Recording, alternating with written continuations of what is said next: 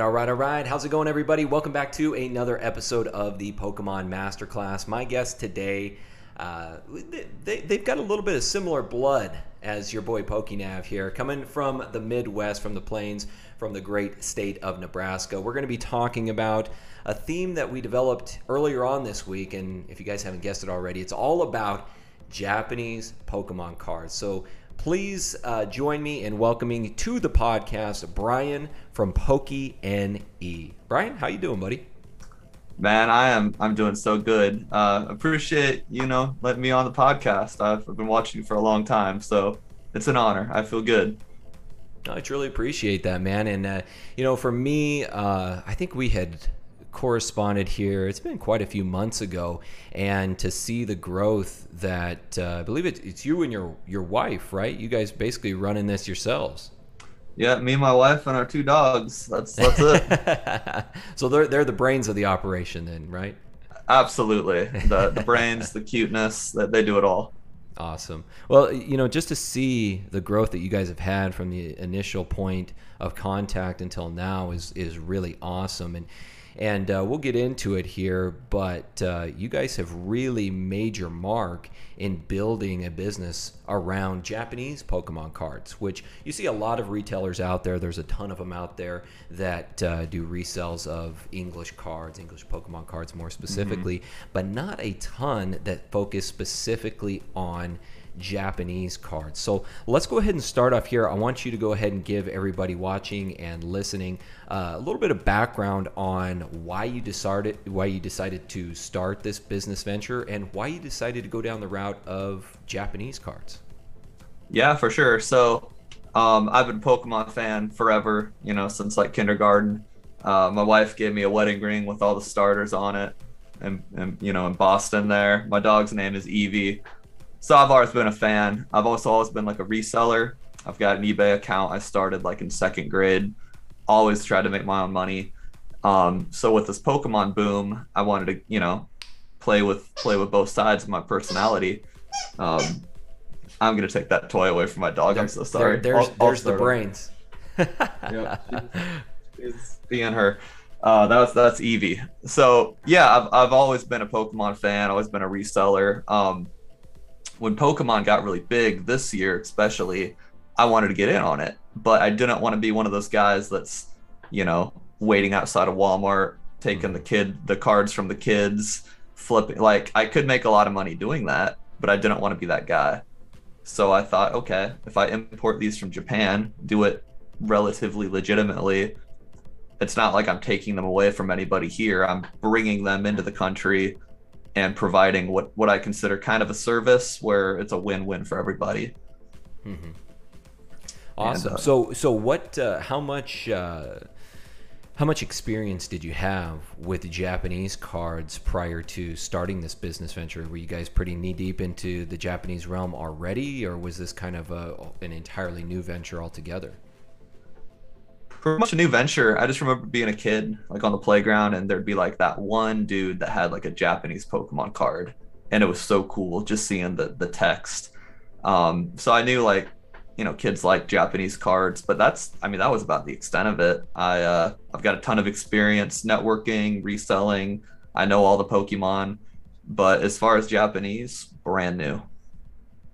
So how did you guys, how were you able to find somebody over in Japan in order to source this large quantity of Japanese products? Because it's something that is not easy. I will say that it's gotten easier now. When I started back in 2016, getting Japanese cards was a really big deal, and it was very difficult. And even now, it's not exactly an easy thing to do. So I'm interested to hear how you were able to source a reputable dealer or third-party person to get this vast quantity of Japanese products.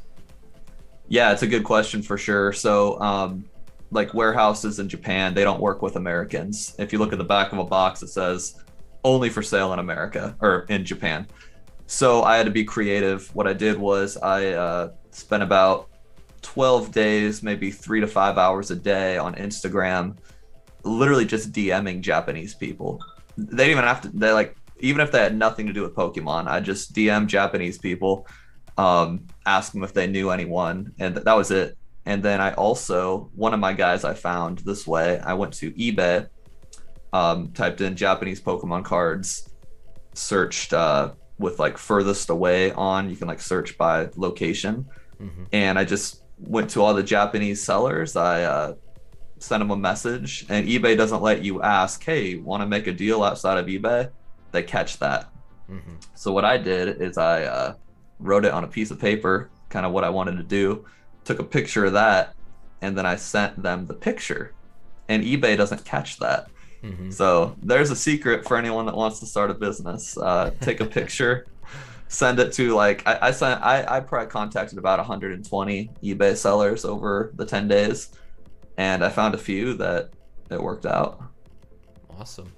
So that's the true testament of social networking right there, right? Mm-hmm. And also being able to bypass the system. Sometimes you have to use those rudimentary tactics in order to get through this high technology.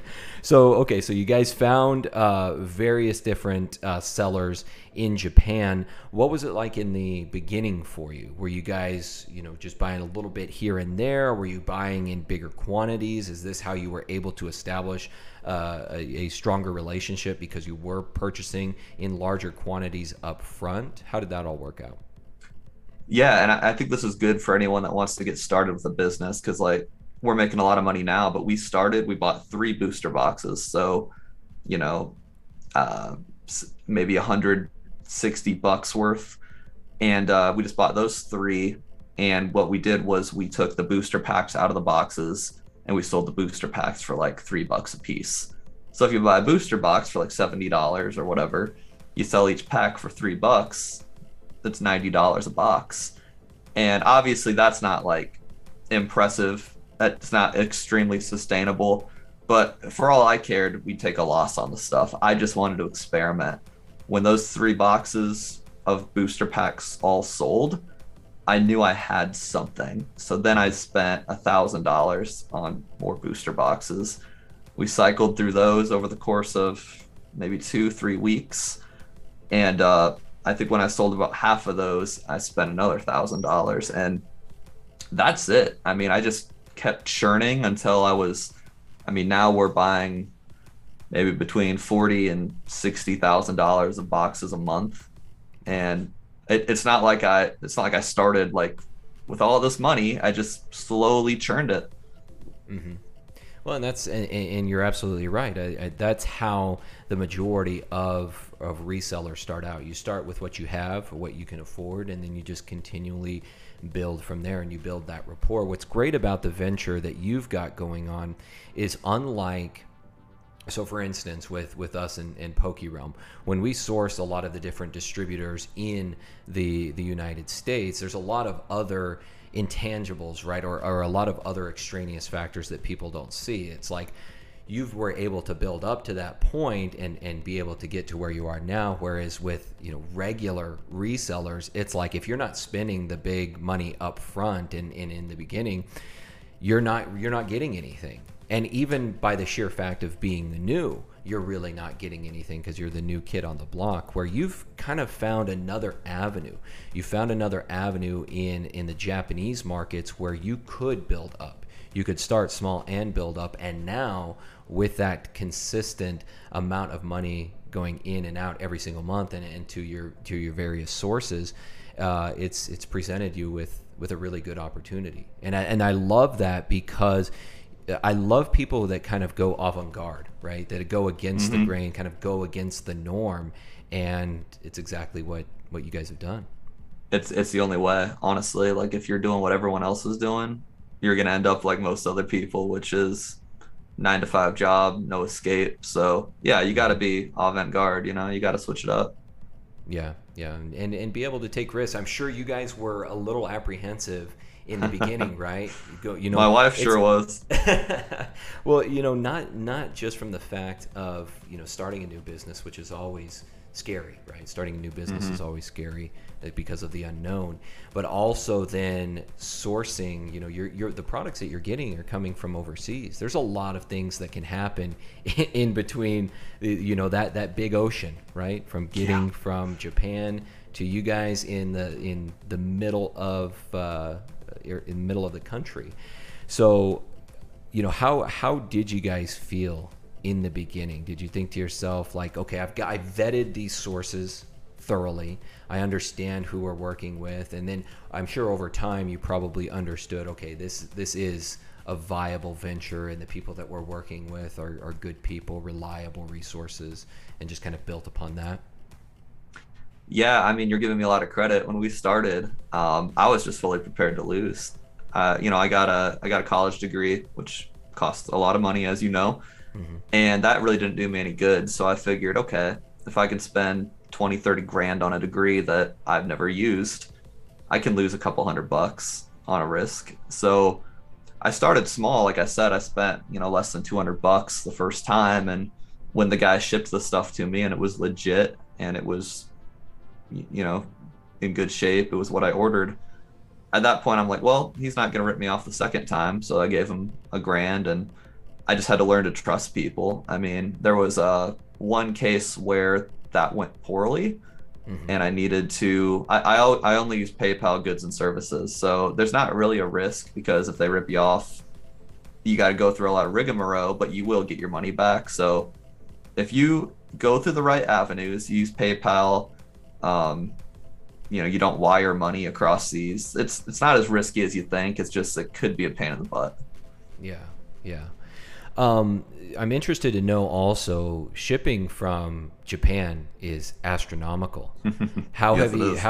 how have you guys been able to factor that into the overall cost of your products? Because if you guys haven't yet, I would highly recommend checking out Poke.ne on their website, because the prices are very, very competitive compared to what you're seeing out there in various other online channels. So how have you guys been able to kind of factor all of that in and still be able to keep your prices down?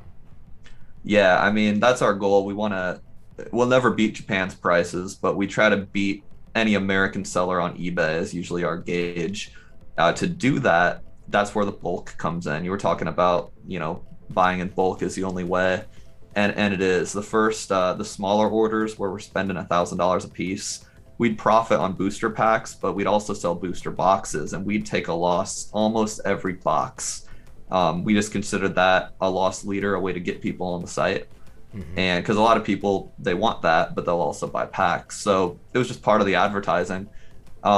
Now, obviously, we're making money on everything, and that's all just bulk. If you're spending $10,000 to $20,000 at a time, shipping becomes very affordable. I mean, if you go to like Plaza Japan and you buy one booster box as a consumer, I think that shipping could be anywhere between like $15 and $25. I Hmm. might be exaggerating a little bit, but when you're buying 200 booster boxes, well, now the shipping comes down to like a buck 20 per box. Um, so it comes down to bulk, really. Hmm. That's the secret. Hmm. And it takes time, right? It takes time to build up to that point. Right. You can't just start that way.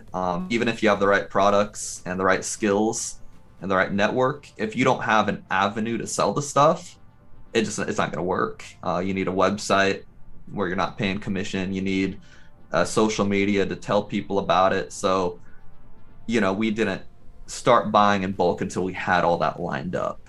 Hmm. So what are the various channels that you guys started using in the beginning and that you're currently utilizing now to sell your products? Yeah, man. I mean, I love these questions because I want people to be able to do what I'm doing because it's fun. And the avenue, we literally grossed $100,000 without paying a single cent in advertising, and we did that all through TikTok, which I thought was hilarious because 6 months ago I thought TikTok was for attractive girls dancing and maybe business tips and funny videos, but we took videos of our cards to some cool music, we put a link, and $100,000 gross came out of that. Now what we do is we spend a ton of money on Facebook ads, Instagram ads. I got my car wrapped which is obnoxious, so people see it. You know, we do all sorts of stuff now, but all you need, guys, is you just need TikTok. That's it. It's Wow. wild.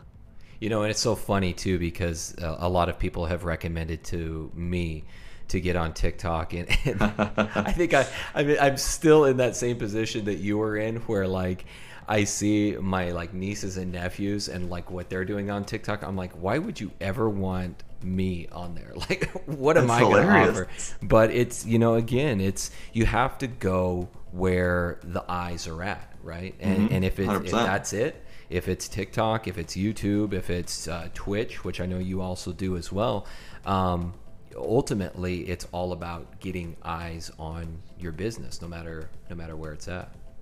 100%. And you do not need to be creative or fun. Like my videos are so ghetto. Like you might think I'm doing stuff where I'm what I call duetting people or doing the dances or like no, it's literally me. Hey guys, we just got this in stock. Go buy it. Like lamest Hmm. videos ever. As long as they hit, as long as some of them hit, that's all you need. It's not complex. Hmm. You know, it's funny too. It's funny how fast things like this can accelerate. I mean, just Hmm. a little over a year ago, I started my YouTube channel, and nobody knew me from Joe Blow, and now here we are sitting at close to 11,000 subscribers, and all of these different things that have come out of that in such a relatively short amount of time, and being able to meet so many cool new people. It really is, it's a testament to the day and age in which we live, in that I don't think there's ever been a better time for somebody to start a small business, and I don't think there's ever been a less expensive time to start a small Hmm. business. Oh yeah, everything's so cheap. And dude, honestly, I didn't realize you just started this a year ago. Like, I consider you essentially like a YouTube celebrity because you're one of the 30 people I watch regularly. So yeah, I mean, it is crazy. Like, you just blew up, and I figured you've been there since day one. I just, I'm subscribed. I just watch the new stuff. Hmm. Um, so yeah, I mean, that's awesome. Like 11,000 subscribers on YouTube. I mean, that's probably the equivalent of a couple million on TikTok just because of how easy it is on TikTok to grow. Yeah, It's nutty. You need to yeah. start one.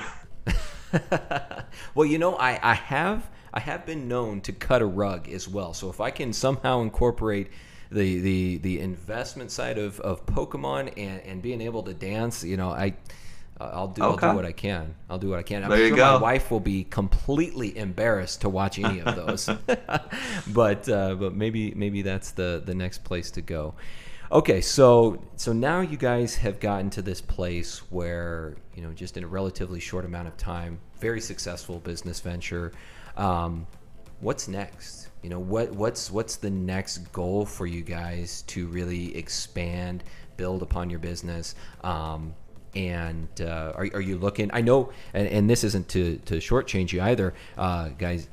Not only do they do Pokemon, but they also do other TCGs as well, singles, things like that. So are you guys looking to maybe get into some of the other TCGs, at least from in their Japanese version as well? Yeah, I mean, and that's the thing. Like, I always need to be doing something different. I've done all sorts of weird stuff on YouTube, podcast. Like, I'm always, so it's not fun for me unless I'm like changing things up. So Twitch was one new thing. I want to keep going with that. Hmm. I'm doing like live shops in our local mall. It's a pretty big mall actually, so that's kind of my new thing.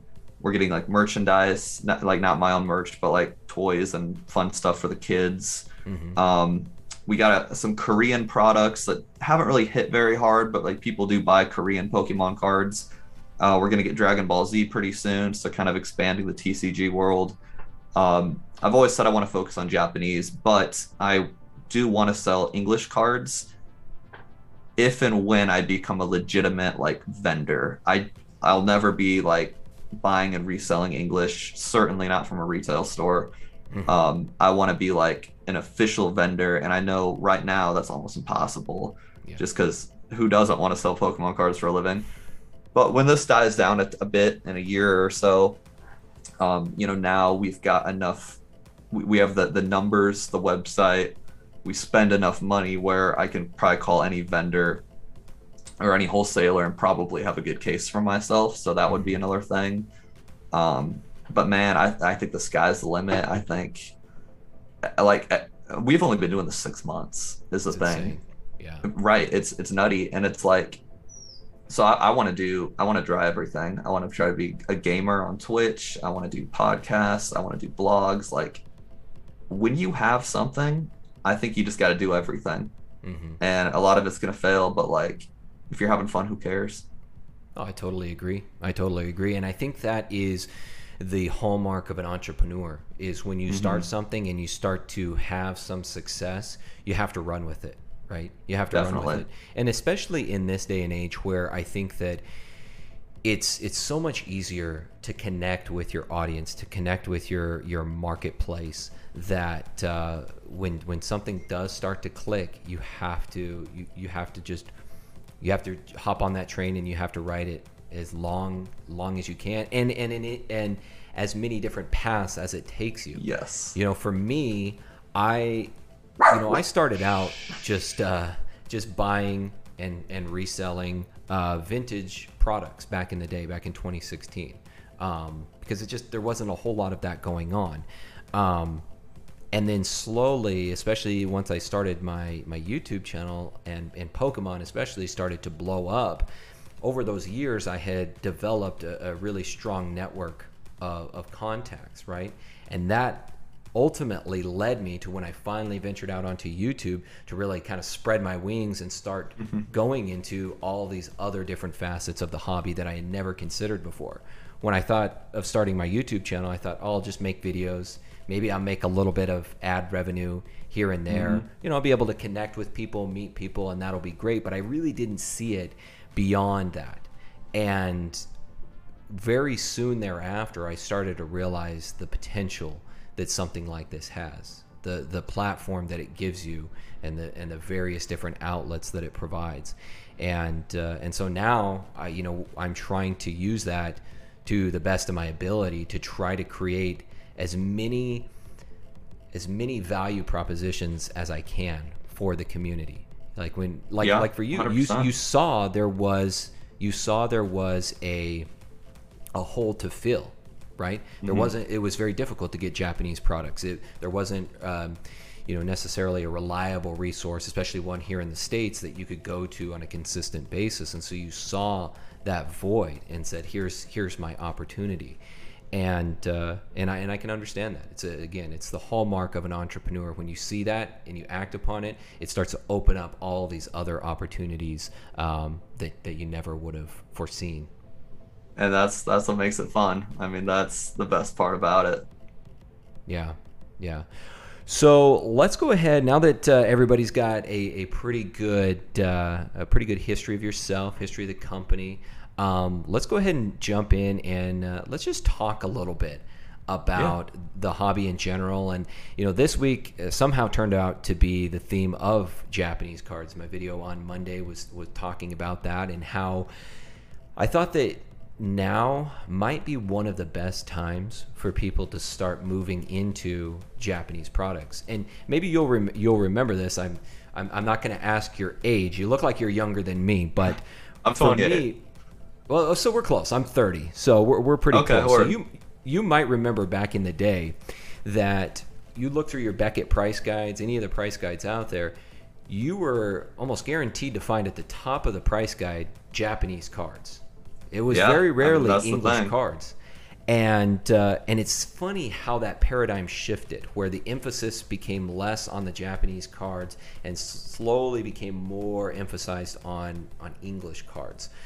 Hmm. So, in your opinion, where do you see the hobby going with something like Japanese cards? Do you see more people maybe starting to rekindle that interest that was once there, and that sort of gold standard of Japanese cards, or do you see that maybe there's just going to be more of a mix now? Yeah, well, it's a weird comparison, but I see the Japanese Pokemon card market in the same way I see Apple, like as in Apple iPhones. I think for whatever reason this year, mostly because English cards were so hard to get, I think people went to Japan cards because they couldn't do anything else. There was that gap to fill. They're like, oh, I can't buy English, I'll do this. But now I think enough people done that where it's almost a household term in the Pokemon world. And now I think people do it because of the same reason people line up for the new iPhone. They'll pay more for it. They'll wait outside all night, not because it's better to do that, but because they want to be first. And who gets every single new release first? Japan. EV Heroes, Japan. Blue Sky Stream. So I think at this point, no one even cares what language it's in. They just want to have the thing first. I think it's one, because people are impatient. They want to have the hot new thing. Everyone needs the new iPhone. Everyone needs the new set. And then two, I think just with the economy in the Pokemon world, you get a card graded. If you're the first one to get it graded and it gets a 10, you're making a ton of money. We saw that with like the special delivery Pikachu, which was obviously English, but the first guy that did that made a ton of money. And so now I think it's almost a race to be first. So that Rayquaza that's super expensive in a Blue Sky Stream, I mean, it's when the English one releases, if it already came out, it came out, but it'll be another time for people to rush and buy it and grade it. But right now you can find it in a Japanese set today, get it graded if you spend enough money, and then sell it on eBay and make a killing. I think both of those factors combined. So I think it's only going to get bigger as long as there's a resale economy for Pokemon, which I think there always will be, and as long as people remain the impatient humans they are, which will forever be a thing. I just think that's how it's going to be. Well, the world's so much smaller now, right? It's so much smaller in the sense that it's the access to these products is so much easier than it's been in the past. And that's testament to people like yourself who have made these more accessible to where people now have the choice. If they know that Evolving Skies is going to be really tough to get, you're not going to find it in Walmart, you're not going to find it in Target, you're not going to find it on store shelves. Maybe the LGS near you is selling a booster box for $170 a booster box. You now have an alternative.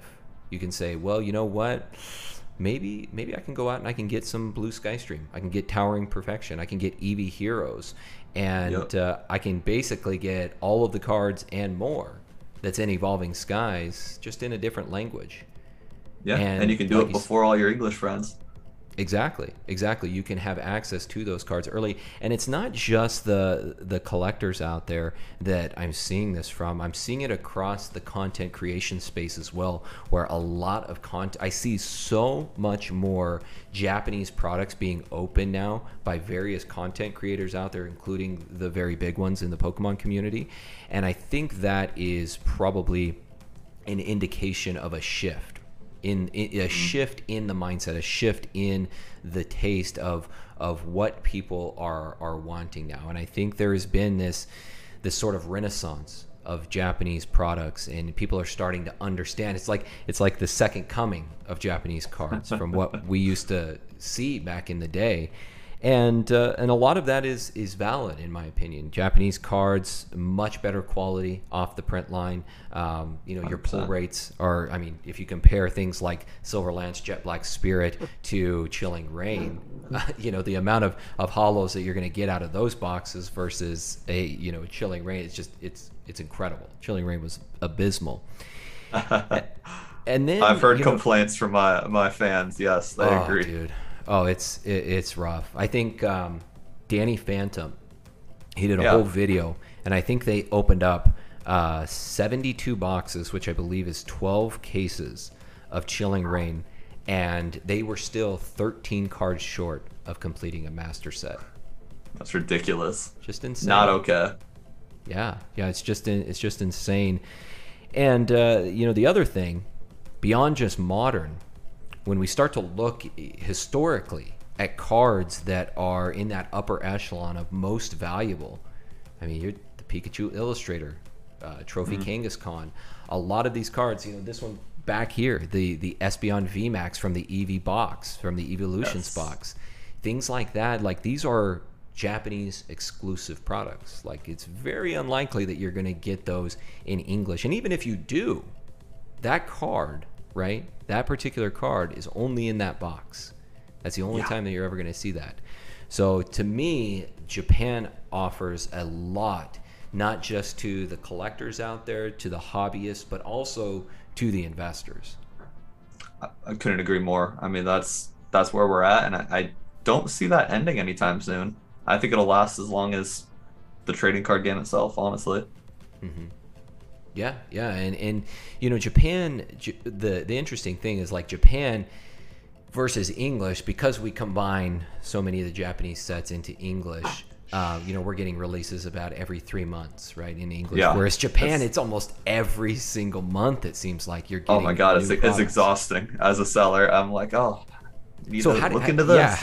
Yeah, because how do you? I mean, it's a little bit easier, right, when you're just dealing in predominantly one TCG. Like, for instance, for us at PokeRealm, we do everything, and so that in and of itself is very exhausting because there's new drops every single week on all these different TCGs and new TCGs coming out, and it's just it's crazy. But how do you keep up with all of the new stuff coming out of Japan? Are you just constantly tracking it online? Are your resources keeping you up to date with new things? How does that go? Yeah, well, I'm sorry. I'm home alone, so my dog's it's a puppy. It's a guard dog. He's got his bodyguard nearby, guys. Okay. A lot of expensive Japanese stuff around, so you got to have the bodyguard. Well, if there's anyone watching who came from my site, they know about my dogs. Yeah, I mean, I what do you got, by the way? What breed is your dog? So I got Evie is a Havanese, and then this is Rose, and she's also a Havanese, and she's the loud one. So yes, everyone knows my dogs. But yeah, to answer your question, like I don't know how you do it, because I can't imagine more than one like type of trading card, because I mean, assuming Digimon, Yu-Gi-Oh, etc. release as much as Pokemon, which they probably get close, that'd be a lot. For me, like, I've got a Discord, and there's about 200 people part of it. They teach me a lot. Like, they just ask me, hey, are you getting this? I'm like, oh, I've never heard of that. And then like PokeBeach.com, I think. Mm-hmm. Oh, PokeBeach is great. Yeah, I'd assume most people that follow you probably go to that website. So I just I just look at that daily. My supplier is really good with kind of telling me what's going on. I wish I would have listened to him more in the past. Like, he'll tell me, hey, this is going out of print soon. I suggest you buy a ton of it. And months ago, I figured that was just a sales pitch. He's like, hey, you're going to want to buy, $40,000 Miracle Twin today, or it's going to get really expensive. And I was like, I don't need that. Well, now I wish I did it. So he keeps me very informed. And he also kind of explains like why certain things are the way they are. Like, I don't know if you've been following, but like EV Heroes, for example, that I think in America here, it was like a box would sell for like 125 to 130 bucks. Mm-hmm. And it just bumped up to like 145 to 155. And the reason for that was my supplier basically said that the Japanese Logan Paul, like he's as big in Japan as Logan Paul is here, he started doing box breaks of EV Heroes, just like you said, that these YouTubers are getting all over Japanese. And so this Japanese Logan Paul made EV Heroes cooler. And so the price just shot up. And my guy told me that before the craziness. So he's like, hey man, this dude just made a video on EV Heroes. You're going to want to buy every single thing I own, or you're going to regret it. And I listened to him that time. So I bought I got a whole gun safe. It's like a 30 gun safe, and it's just filled with EV Heroes right now. I ran out of the cheap ones, and I had to buy the more expensive ones now. So my prices went up. But yeah, man, I mean, you just got to listen to people, suppliers, Discords, YouTubers. I watch all your videos. I watch PokeJebel, I think is his name. He's like an Australian dude. He's extremely helpful. He's Australian, but I think he's like part Japanese. He speaks Japanese. Mm-hmm. Yeah. So he's super helpful. I mean, you just got to keep your ear out there. Like, I listen to podcasts and PokeTubers I'd say I'd say probably 6 hours a day. Even if I've heard the video 5 times, like I think just keeping it rerunning, it's almost like listening to your science teacher talking before a test. You know, you put Hmm. your phone under your pillow and you just keep on repeating it, and it trains your mind to listen. Yeah, definitely. I mean, this hobby, what a lot of people have realized that have jumped back into this hobby over this last year is it is so vast. This hobby is Hmm. so vast, and yeah, I've been in it now for what, 6 years now, almost six Oh, wow. years, and I learn something new every single day. New cards, Yeah. things that just very esoteric, obscure type of cards, or learn something new about different markets, right? Like learning more about the Japanese markets now. It's just it's an ever evolving, and you would be hard pressed to find anyone out there that would tell you, oh yeah, I know it all about Pokemon. Even the Oh yeah, they'd be Scott, lying.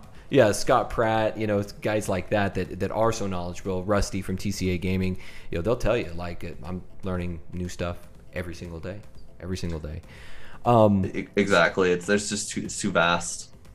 So I'm interested to know, because I mean I don't really keep tabs on this, one because I'm not in that market, but how have you seen the Japanese markets compared to the English markets in terms of supply and we'll call it restocks or reprints, things like that? Ooh, I can tell you about that all day long. Oh, It's let's get into it, because this is the juicy topic, right? This is the thing that's on everyone's mind right now, and I get questions all the time from members at PokeRealm saying, "Hey, PokeNav, when are you guys going to get restocks on stuff like this?" And I'm telling them, like, guys, Pokemon is just not putting it out right now. Like with Chilling yeah, Reign, they're for not. instance, like we're still waiting on the second wave of Chilling Reign products to come out. But the thing is, they don't tell us when that is going to be. They let us know like maybe a week prior, be like, oh yeah, by the way, that second wave of Chilling Reign, you guys will get that next week. So there's just no real transparency from the top down. No communication. Yeah. So I'm interested to see how that compares to the Japanese market. It's unfortunately very similar. I consider myself. I would say I'm on the pioneer side of reselling Japanese, like at scale. Hmm. There's definitely other American stores that do it. I, I'm hesitant to say it for sure, but I'd say we're one of the biggest new people out there.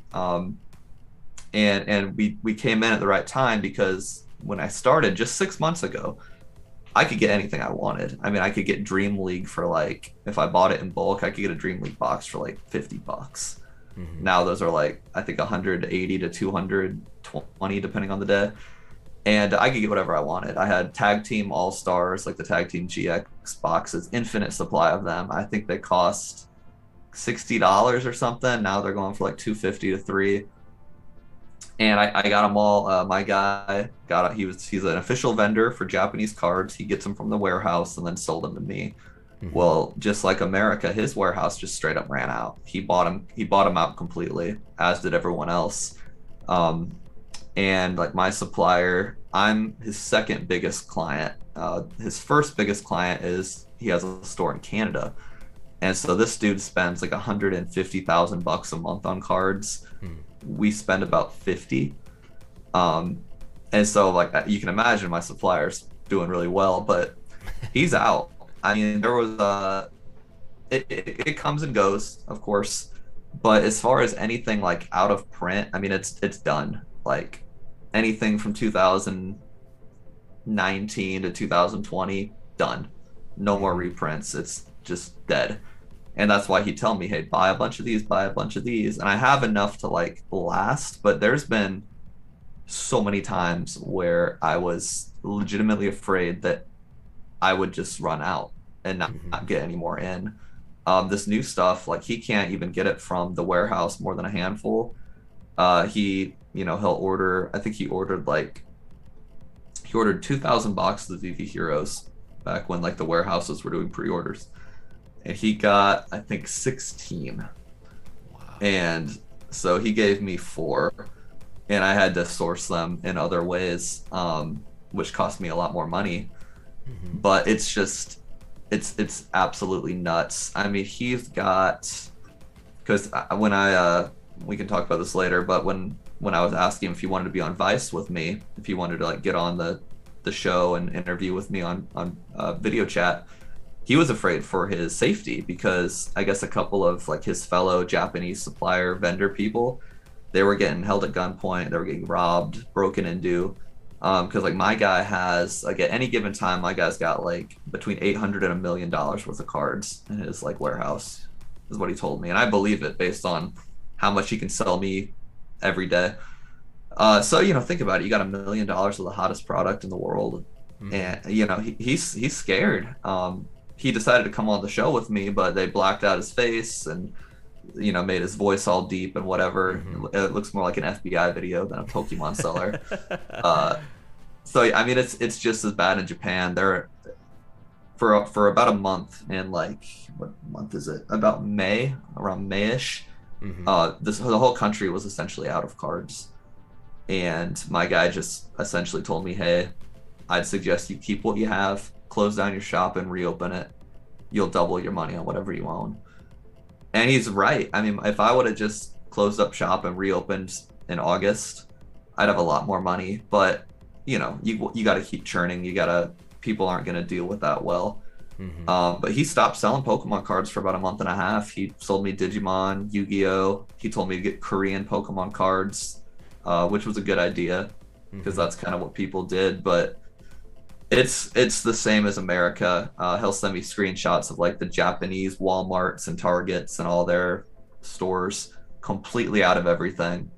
Hmm. Uh, it's just like here. I mean, people are rushing into stores like it's Black Friday. They have the same TikToks, the same crazies, the same resellers.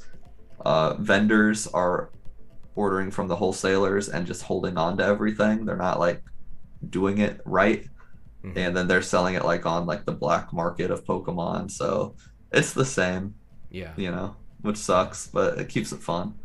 Yeah, it's so crazy. It's so crazy to think, in this day and age that a lot of that is going on. And I know a lot of it, as you'll probably attest, was due to the pandemic and just supply chain issues, manpower issues, manufacturing issues. I really thought that it would have been resolved by this point. Like when we were at this point last year, or maybe a little later on in the year, maybe around like October, November. I really Hmm. thought that by midsummer to maybe late summer of 2021 that a lot of this would have been resolved, but here we are still, and supply is might be worse now than it I think was so. in 2020. It's I'd it's say it's really worse. it's really crazy. It's crazy to me that we haven't had more Shining Fates. Like just talking in English releases, we haven't had more Shining Fates like Vivid Voltage, like these sets where in the past, like a couple sets back, I mean, you could find those on store shelves all the time. All the Yeah. time, like that. This was about the time where stores like Walmart and Target were having like flash sales on a set like Vivid Voltage. That far removed from the current set, and it's so crazy to me, and it is a testament to the popularity of Pokemon, but I think it is also an indication of just how in the weeds we really are still. And it's not just English, as you guys have heard. It's also Japanese as well. And I've got contacts over there in Japan, and they've told me the same thing. A lot of the lottery Yeah. systems that they have going on now with new releases, like with Eevee Heroes, the lotteries that were going on there, like it's just permeated across most of the globe. I will say, however, I had a guy that I was doing some consultations for over in Dubai, Hmm. and they had so much Pokemon products. I remember Oh he wow. would we would do Zoom calls together, and he would show me stores in Dubai just filled top to bottom with Shining Fates Elite Trainer boxes, Vivid Voltage booster boxes, just a plethora of products. And I don't know, is that something where it's just that part of the world, there's just not nearly the demand for it, which I would think is the thing. But also, is there like Right. is there more allocation being sent to that part of the world, and it's just not being eaten up? It's so strange. And Europe, I mean, Europe is just as bad as the rest of us too. A lot of the people that I know over there, very difficult to find Pokemon products. So it seems like it's cross borders, and it's still that way. It might not be Dubai, but it seems like it's most places. I think it's a cultural thing for sure. I mean, based on this Japanese Logan Paul, who essentially completely repriced the whole EV Heroes line. Like, you know, it's a cultural thing. It's just society hype. Mm-hmm. Yeah, and it was a perfect storm, right? It was a perfect storm with the pandemic and people being at home, and people, you know, more time spent online and more time spent on YouTube, and then, you know, like you said, Logan Paul and a lot of these other big influencers, you know, hyping up Pokemon, and it just has continued. We've seen a little bit of a bear market, though, right? We've seen a little bit of a bear market with especially vintage products. We saw that with some of the recent sets that have come out, and now we're starting to see a little bit of a rebound. Starting to see a rebound in vintage, and so I think it's going to go through that ebb and flow. I mean, I'm sure you, as much as me, like we're crossing our fingers, our toes, everything. We want things to go back to normal more than anybody, because the more products that we can get, the better that our customers are, the better our businesses are. So we're hoping just as much as anybody for things to go back to normal and be a abundance of products. 100%. And I think to both of our credit, that's what separates someone who flips stuff from a business owner. Because like, if like I, for example, was just a flipper, I'd be hoping this would last forever, because I've got a whole gun safe full of stuff. I can flip it for, if this continues to say, what month are we in, to say December, I'll probably double my money on all this stuff. But that's a flipper mentality. It's like, we want this to go back to normal so that we can churn and burn and keep a customer base and keep loyalty and keep flow. Sales, cash flow. Yeah, you need money to move. Money needs to move. It's meant to move. And yeah, I mean, that's the difference. So yes, as business people, I just want it to go back to normal. Yeah. And I hope it does. So based upon what you're seeing, maybe your contacts, people that you've spoken to, people that you've listened to, and I've asked other guests this same thing, when do you foresee, if you could give like a general time frame, when do you think things might go back to some semblance of normalcy? Well, I would have, a couple months ago, I would have guessed August, September, because, you know, I come from a retail background, and I think you don't need to come from that to know that no one buys crap in August and September. There's no holidays. There's nothing fun. You're all outside. You're doing outdoor things. So the fact that it's basically worse than ever shows that I was very wrong. My sales, for example, are higher than ever before. And again, it's such a lame month. So, okay, September will be the same as August, probably. And then October is essentially holiday season. So not this year. I mean, I would say I could see February, March, maybe. But in October, we got the 25th anniversary sets and November and December are Christmas and all the other holidays. It's like, I think we'd be lucky if it was like Feb, March, because that's the start of, again, kind of a lame part of the year. There's nothing really going on. But yeah, man, I mean, I really thought it'd be over by August, September, and I was obviously very wrong. So what do they have to do? You know, and I've pondered this myself. What does Pokemon have to do from, you know, a business standpoint, from a manufacturing standpoint? Do we just got to get more manufacturing facilities built? And I think about it, you know, you as a business person, and I guarantee Pokemon is thinking the same thing.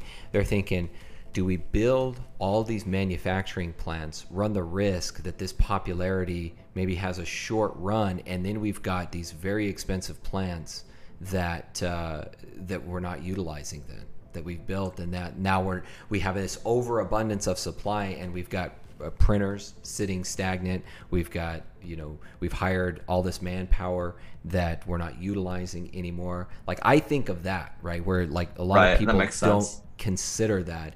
And I wonder if Pokemon isn't thinking something similar themselves of saying, let's just kind of wait and see how this plays out. Let's see if that demand is still there after we go through the year of the 25th anniversary. And if it is, then let's start ramping up our manufacturing capability to get more products out there, because we've basically gotten the data points now that it is going to continue in this same level of popularity. Yeah, and I mean, I think that's very logical. I don't know if you'd call it pessimist in me, but the pessimist in me is saying they're doing everything they want to do. I mean, you've got the highest grossing media franchise in history. You're telling me they can't print more cardboard? I think it's a little bit on purpose. I mean, you know, okay, we're in COVID right now. Supply chains are rough. But take it back, 10 years to when the Nintendo Wii came out. You're telling me they couldn't make more of them? I mean, I think they like the fact that you exist and all these other podcasters exist and Logan Paul exists, because if there was ample supply for everybody, no one would be talking about it. Mm-hmm. I mean, like Pokemon as like a economist market, that's a household term. Everyone knows how crazy it is. Like, my mom and dad knew before I started the business. It's like, I think they dig it. I don't think it's as planned as I'm like necessarily saying. I think, to your credit too, they might be weary to make more factories, but I think that's a major thing. I think they're going, well, what if it dies down? We'll have all these factories laying around. But I think they're also thinking, why are we so rushed? More people are saying our name than ever before. More people are Googling where to buy Pokemon cards than ever before. They like it. That's my theory. They don't want to turn into Beanie Babies, mm-hmm.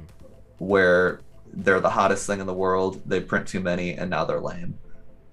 You know, Jordans, like Nike Jordans. I think they do a pretty good job of like keeping the supply down. The diamond industry. I mean, you've got Yeezys, like a lot of shoe companies, like they could make more, mm-hmm. but they don't want to. And I think that's probably a lot of what's going on, because if you have that kind of power that Pokemon does, even if you take a loss on factory or workers or whatever, you know what I mean? I mean, it's not like they're like holding on to their money. Like, they've got a lot of cash. Mm-hmm. I think they dig it. No, it's a really good point. Really good point. And that scarcity, if you keep people hungry consistently, mm-hmm. again and again and again. I mean, look at what we saw with battle styles. Like, in the beginning, there was that heavy allocation. It was a print to demand set. So basically you got whatever you wanted, but that first wave was heavily allocated. People were hungry, people were trying to buy it up, and then all of a sudden that second wave and that full allocation came rolling out onto the market, and guess what? Nobody was buying it, and it just That's a joke.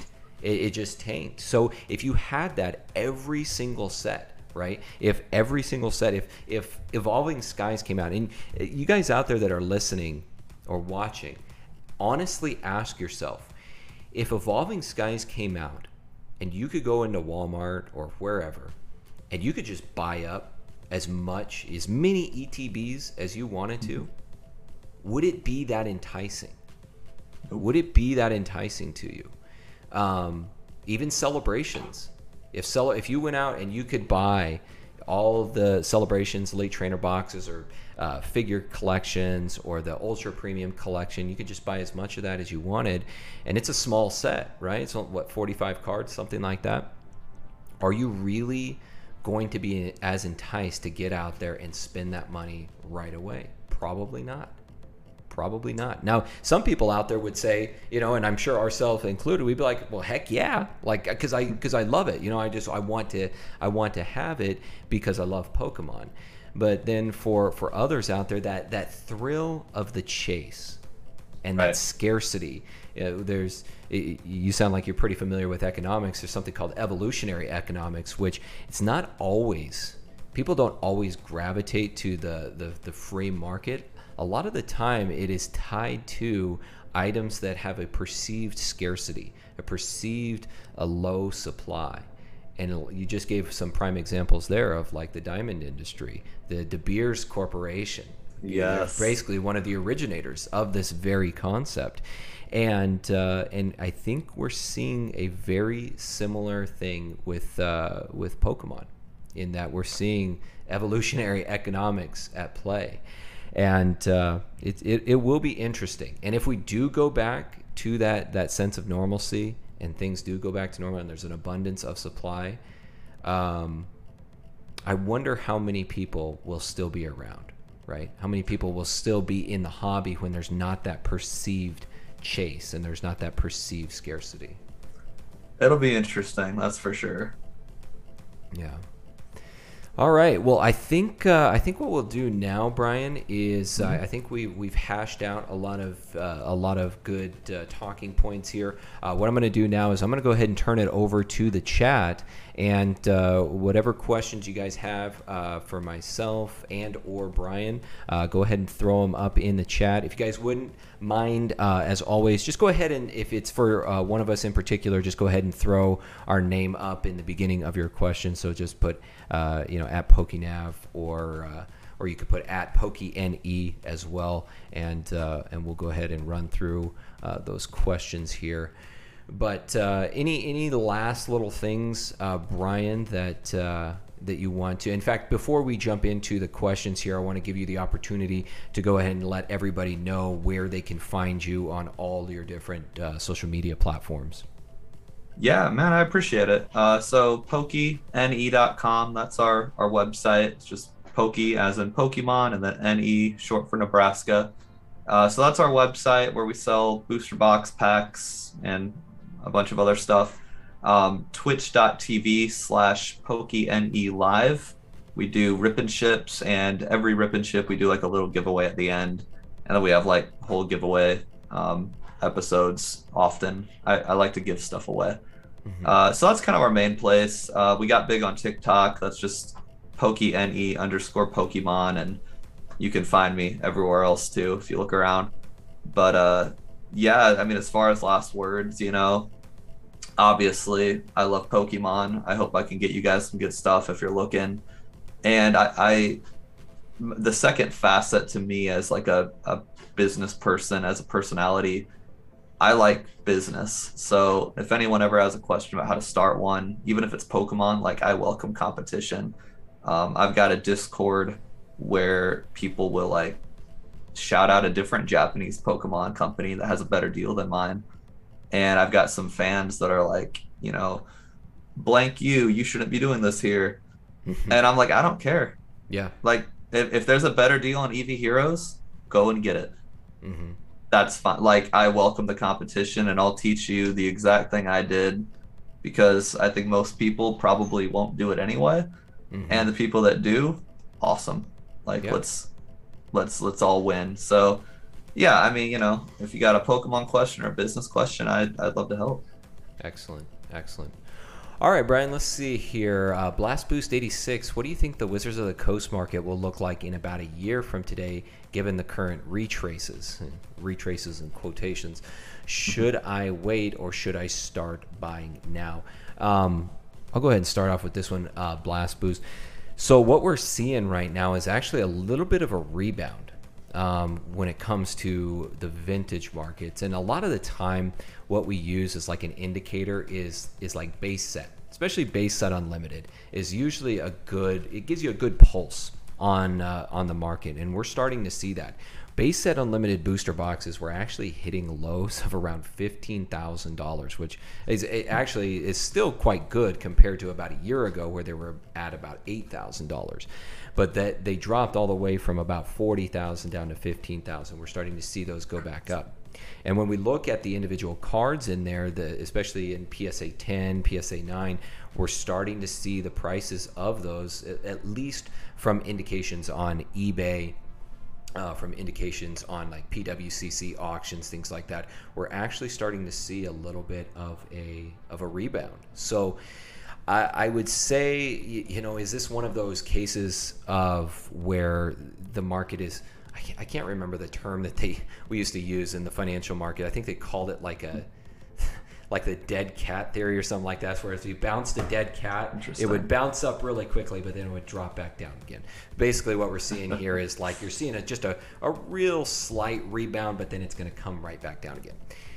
I don't know. I don't know if that's the case, or if maybe we've actually started to turn the corner and we're starting to go back. I will say that we've got some hype left for the rest of the year. We've got celebrations coming out, the 25th anniversary of the TCG later this year. As you mentioned, from a retail standpoint, we're moving into the highest grossing part of the year in the fourth quarter. So I think there's still a lot of potential there for Pokemon to become even more popular and for more people to enter the hobby. So we could be poised for a rebound. What do you think, Brian?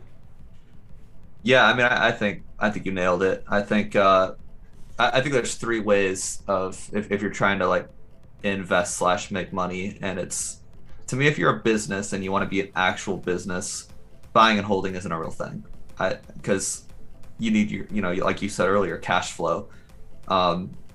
So if you're a business, I think buying vintage probably not the way to go. I think you're better off finding a way to buy in bulk and then sell, because it's like the California gold rush. The dudes that made all the money were the dudes selling the shovels, not the guys finding the gold. If I sell Blue Sky Stream, I can sell 5 cases of that to people who think they're going to get the $1,000 Rayquaza, and maybe they will. Good for them, but I made a lot more money than they did selling it new. Very good point. Very good point. Right. It's the shovels versus the gold. Which one are you going to be? Now, if you're just an individual, you got a couple grand laying around or a couple hundred laying around, I think it's a good time to buy the vintage stuff. I am not one to buy and hold. I don't like long-term investments personally. It's not how I roll. But I think if you bought almost anything today and you held it until this holiday season, like late October, November, December, I think you'd make money on it. Mm-hmm. As far as holding on to it any longer than that, I mean, I don't think anyone can know for sure. I think we do have a few years where Pokemon will be super cool still. Diamond and Pearl, obviously, this year. I think Legends of Arceus is like 2022, and then the DLC on that will probably go for a year or two. So I think it's going to be, I mean, that's video games versus TCG, whatever, but I think Pokemon will be like super hype for at least another 2 years, but I'm not a buy and hold guy. I don't think it's the best way to make money. That's a good juxtaposition, because that's kind of always been my investment philosophy, is kind of buy and hold. I should say, so as you guys know, Brian's coming to us from Omaha, the hometown of the man himself, Warren Buffett. So in my early days, especially in college, I studied a lot of Warren Buffett. I actually have been by his house in Omaha. And what a lot of people don't realize, the guy's, one of the richest men in the world. And he's lived in that same house, I think, since like the 1970s, which is pretty crazy. A very humble house. Yes, very humble. I think my house is bigger, and my house is also very humble. But Warren, with value investing and kind of more of a buy and hold type of strategy, him and like Jack Bogle, the founder of Vanguard. So that was kind of my those were kind of my teachers, so to speak. But I think diversification in the end is probably the best way to go. If you can diversify 100%. yourself, have a buy and hold strategy, a flipping strategy, a business, and that's really what, for me, that's what I've done. I've created all those different things, and you're doing something of the same nature for yourself. Multiple revenue streams. In the end, guys, it's all about it's profit and revenue, right? No matter how long, how short of time it takes, however you go about that, that's in the end, that's the goal. 100%. Let's see, Pokey John. So as far as sealed product, what do you think will happen if everyone keeps hoarding all the newer sets? Do you think they will appreciate as much as even XY or Sun and Moon era sets have? Yeah, I think that's an interesting question. In the short term, certainly. I mean, at the beginning of this whole interview, I said I had Tag Team All Stars, Dream League, Remix Bout, all the cool ones, and I got those for a fraction of what they're worth now. So in the short term, 100%. Long term, I mean, I'm going to repeat myself, and I'll choose a new anecdote to support my opinion.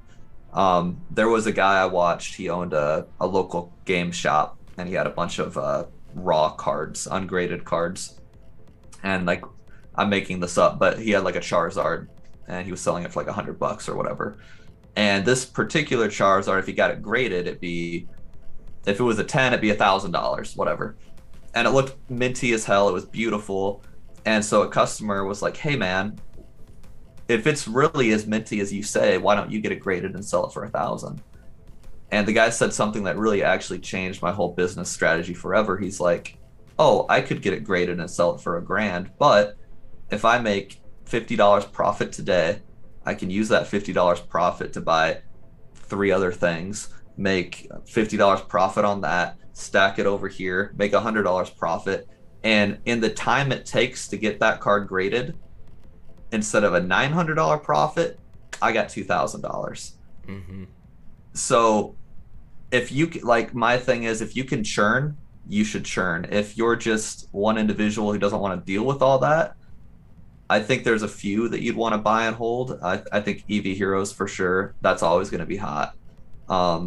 Blue Sky Stream, I could see that being hot for a long time, just with Diamond and Pearl coming out like that. Or wait, no, that's not even a Diamond and Pearl. What's I could see what is it? Altered Genesis has like Dialga, Palkia, and Arceus on it. Mm-hmm. I could see that getting pretty big with the Diamond Pearl release, and then Legends of Arceus. What else is super cool? Dragon Storm is really hard to get now. Miracle Twin, my supplier said, "Hey man, it's gonna go out of print. This one's really hot. You should buy them all." That one I could see buying and holding for a while. But no matter what you ask me, I'm always gonna say, churn and burn, best you can. Yeah, and it makes sense, right? And for me, a lot of the time, what I'm focused on when I'm looking at holding sealed products, right, whatever time frame that is, for me, I mean, yes, I'm thinking about how long do I want to hold on to this until I see an appreciation that I'm willing to sell at. But even more important than that to me is my cost basis. What am I actually purchasing at up front, right? So it's much better to purchase, let's say, a Battle Styles booster box at $90 a booster box than when it was $145 or $170 at one point for a booster box. So it's understanding where the opportunities in lie. And what I would say to PokeJohn of people hoarding products, I think, and this is just my personal opinion, I think that is grossly exaggerated how many people are actually holding on to these products, especially for any amount of time. Because what the vast majority of people will do is, as soon as they start to see that market go back up again, so let's say you bought your Battle Styles for a case for, I don't know, $550, and you start to see that case start to appreciate where now it's at like $600, $650, $700, then everybody's like, ooh, I got to jump on that. And it's like, it's paper hands the majority of the time. And guys, I say this because I've been in so many other markets where people get paper hands in real estate, in the financial markets, like all these different areas, and they will sell those products. And I've said this before, there's a proliferation now of people who are opening products. So 2 years from now, when EV Heroes, that's not coming out anymore, and we've talked about the YouTubers, it's like, ooh, what can I do to get clicks on my video that is really going to bring in the crowds? Let's do EV Heroes. This was 2 years ago. Nobody's got this anymore. Maybe the booster box is now at $300, $400 a booster box. You start to see those things being cracked open again and again and again. And guess what? They got to continue to find more, right? Look at this vintage stuff. It just keeps getting cracked open more and more and more. Those would be the things that you would think most people would be holding on to, the vintage stuff. But you see it cracked open every single day, whether it's packs or entire booster boxes. You see it cracked open every single day.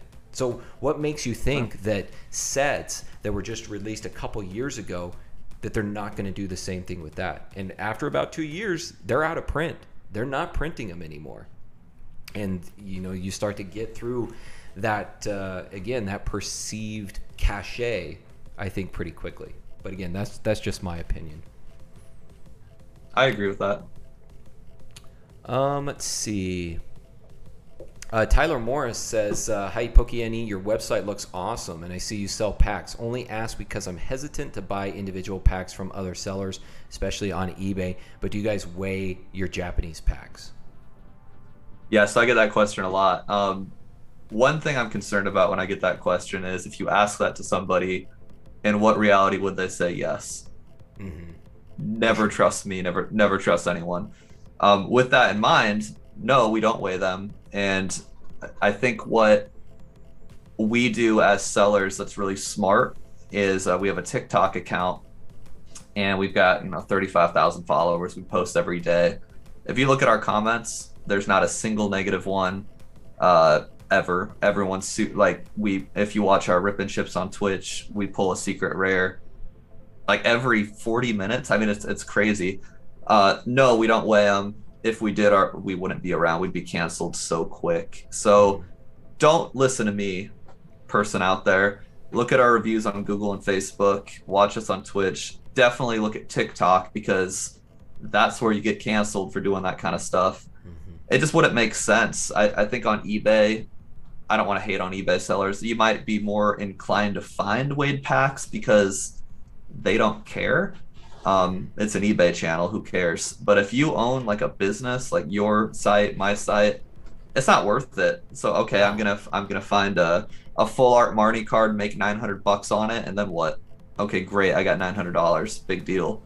Mm-hmm. I want $100,000, so I'm gonna make sure you get the $900 card, customer, and I'll keep getting business. So no, I don't weigh them, but you should definitely be weary, because a lot of people do. Yeah. Oh no, for sure.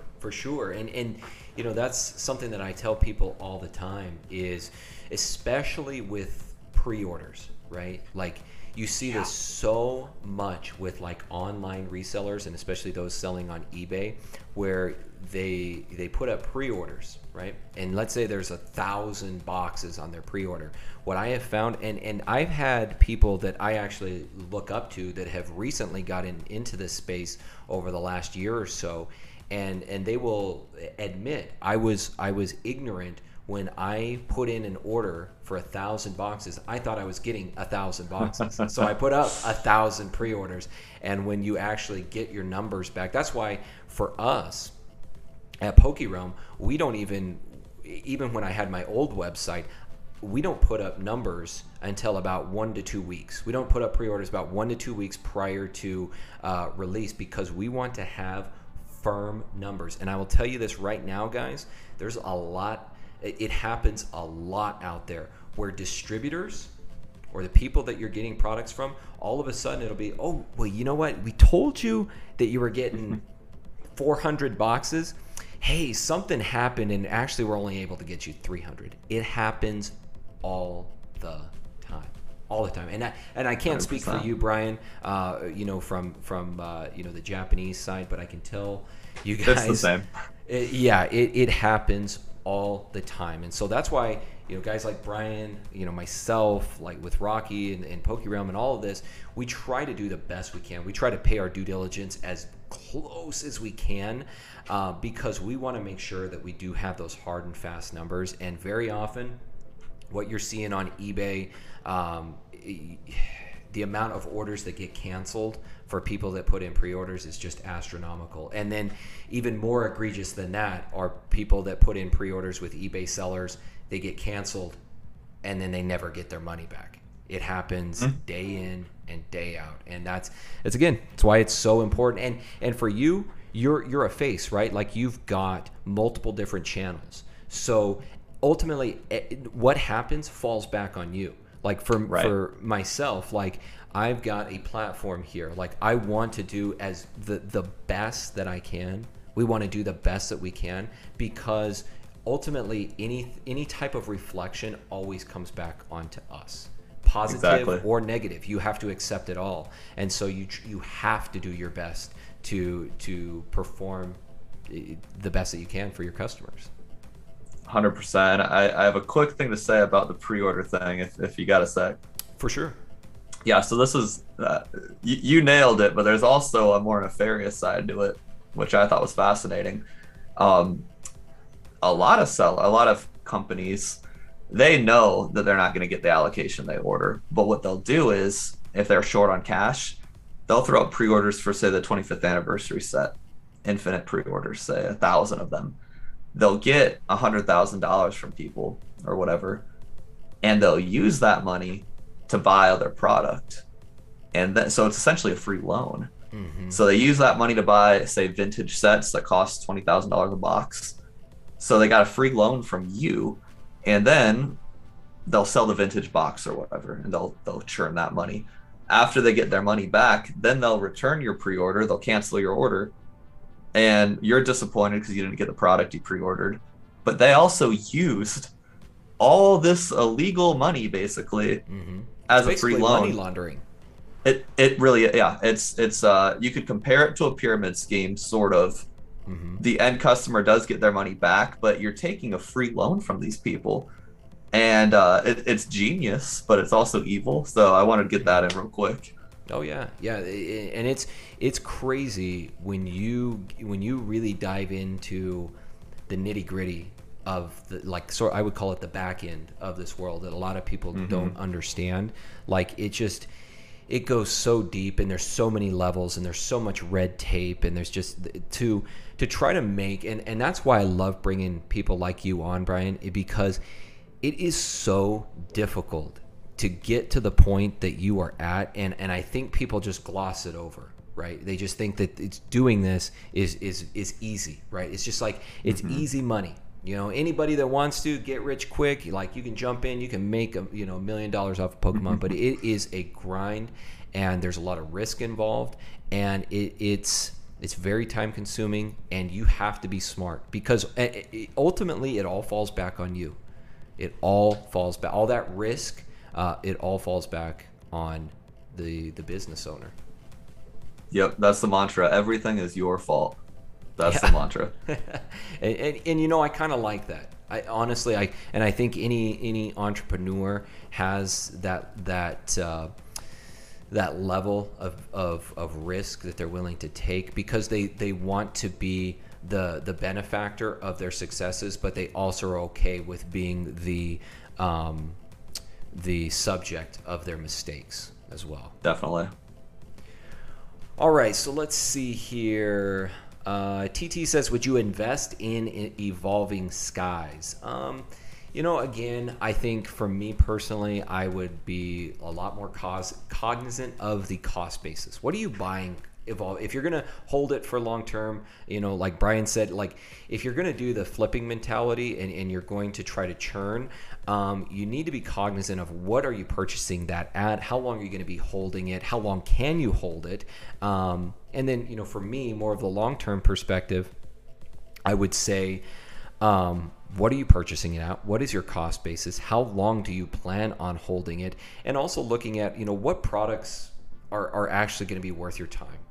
For me personally, I would say elite trainer boxes and booster boxes, it seems like elite trainer boxes are almost starting to outperform booster boxes now. I think so. Yeah. So I would say just be smart, understand what you're buying it for, what's your original cost basis, and know how long you're willing to hold it. 100%. Anything to add to that, Brian? To kind of repeat what I said, I'd say, know how long you want to hold it for, and also consider the opportunity costs. What if you're doing this for fun, you like looking at the pretty box art, awesome, power to you, that's sweet.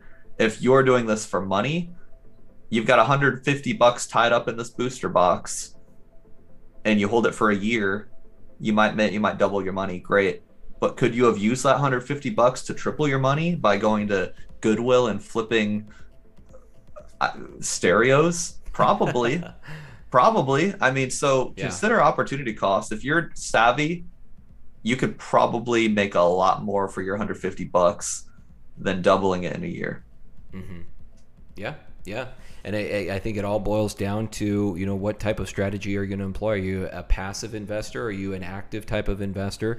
Maybe you've got assets elsewhere and you're just like, you know what, Pokemon, it's my buy and hold strategy, or Pokemon is my source of capital generation. And so it's just understanding that approach. Neither of them are any better than the other, but you got to understand, what your trajectory is. Yes, you got to be very self-aware. Mm-hmm. Tyler Morris, hey, thank you so much for that super chat, buddy. Thank you, Pokey NE. Appreciate the authentic and honest answer. Love it, man. Thank you. I appreciate that, Tyler. Yeah, thank you.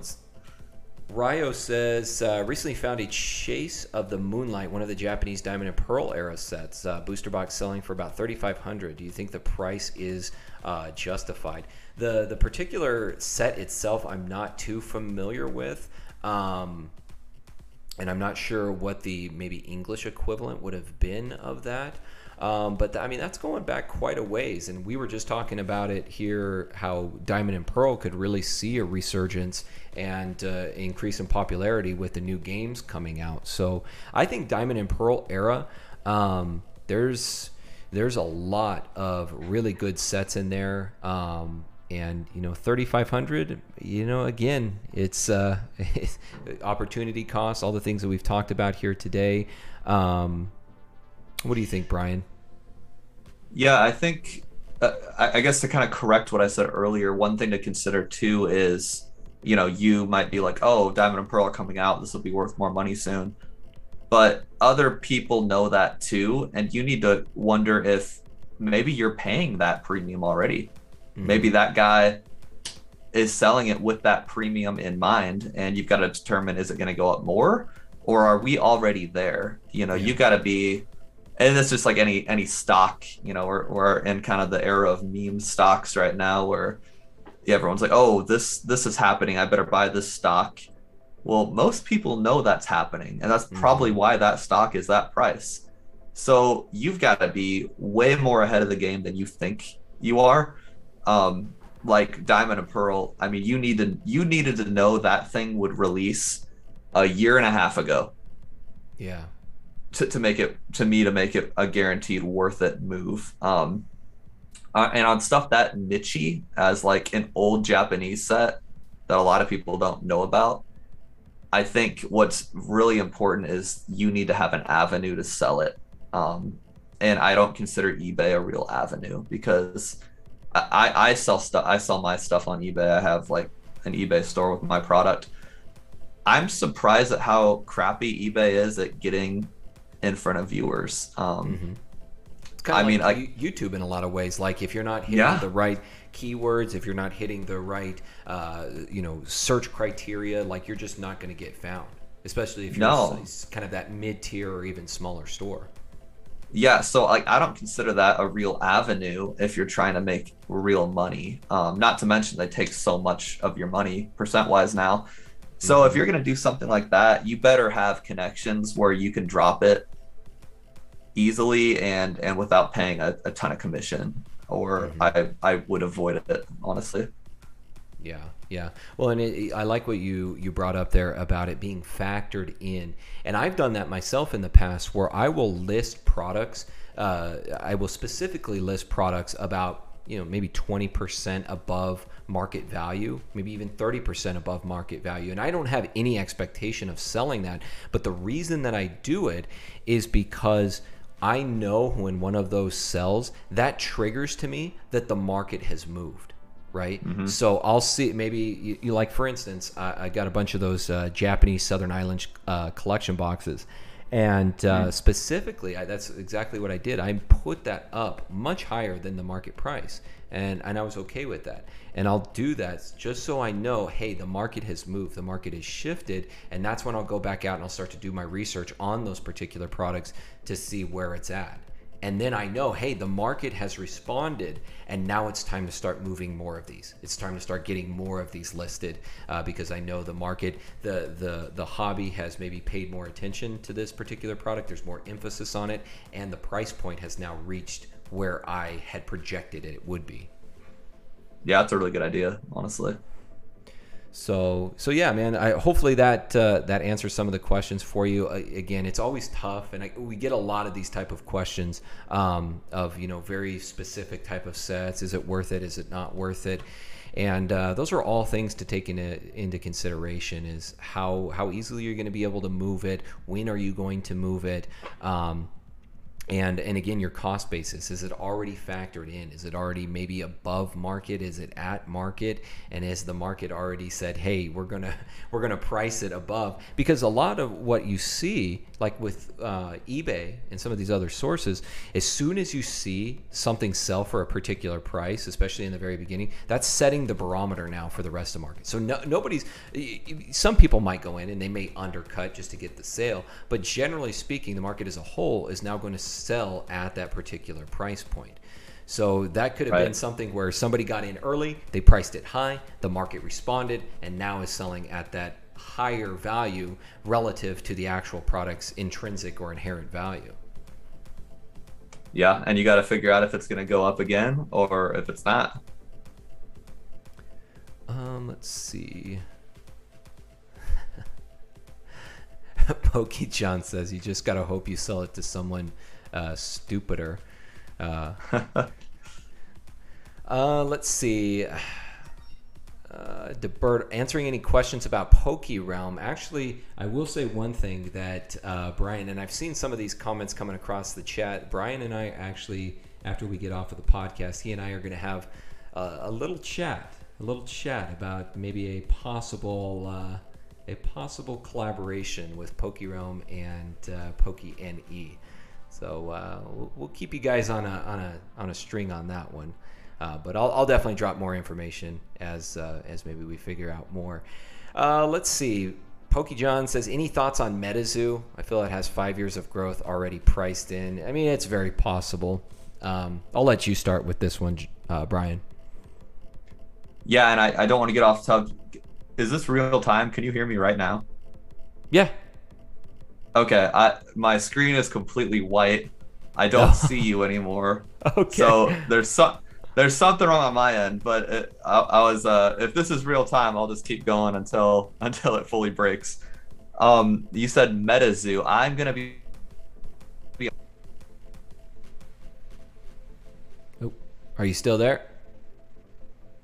I am. Can you hear me? Okay. Yep, I can hear you. Okay. Yeah, I don't know what's wrong, but I think you said MetaZoo. I'll be honest, I don't know what that is actually. Like, please educate me. So MetaZoo is this new TCG that was released by Mike Waddell, who he's pretty well known in the collecting world and TCG world. And it's basically, to me, it's kind of a play on various other TCGs. It has feels of Pokemon, it has feels of Yu-Gi-Oh!, it has feels of Magic the Gathering.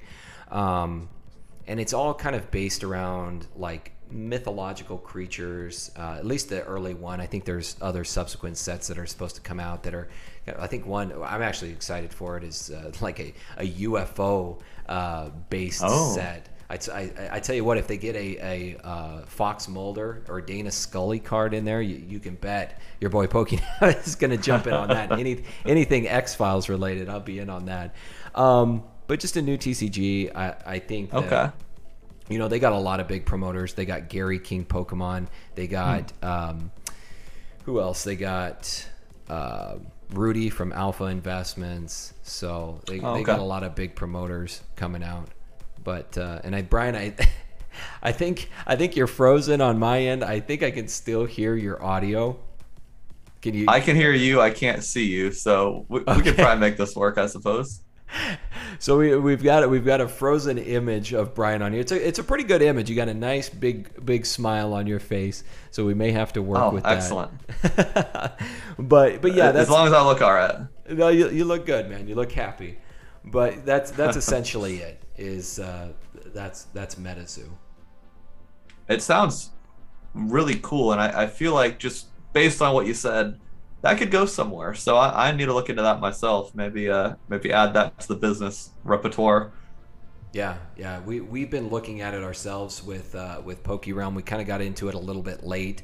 I don't think they're not producing any new boxes at this point, but we do have the contacts. So as soon as we get word of another round, I think we will probably have some stock up on the website. So I mean, it's a new TCG. You know, it could go a million different places, much like a ton of other TCGs have before it. Some have blown up. Some have, you can't even remember them. They were so short-lived. Yeah. So yeah, I think that it's just kind of a waiting game. You just have to wait and see on this one. But all right, Brian. I think we'll go ahead. Oh, and I lost Brian, so I'm gonna go ahead and switch back over, guys. So hey, we lost Brian, unfortunately. Looks like something was going on. And I won't have him jump back in. We were pretty much at the end of our conversation. So we'll go ahead and wrap it up there with today's podcast. Seems like we've been having nothing but internet issues over these last few podcasts, whether it's on a guest's end, my end, or even YouTube's end. It seems like this has been quite the last few weeks. But guys, I hope you enjoyed today's podcast. I hope you enjoyed this conversation with Brian. Make sure that you guys go and check him out, PokeNE, for all of your Japanese cards needs, and make sure that you let him know that PokeNav sent you, and I'll keep you guys apprised. We're going to be chatting. He'll probably be calling back in here soon. We'll be chatting. We'll be talking about possible collaborations here. I think he's got a great business model, and personally, I would love to be able to work with him and ultimately to be able to help all of you out there in any capacity that we can. So other than that, guys, we'll see you next time right here on the Pokemon Masterclass. You guys have a great rest of your week. We'll see you all next time. Take care, Nab Nation.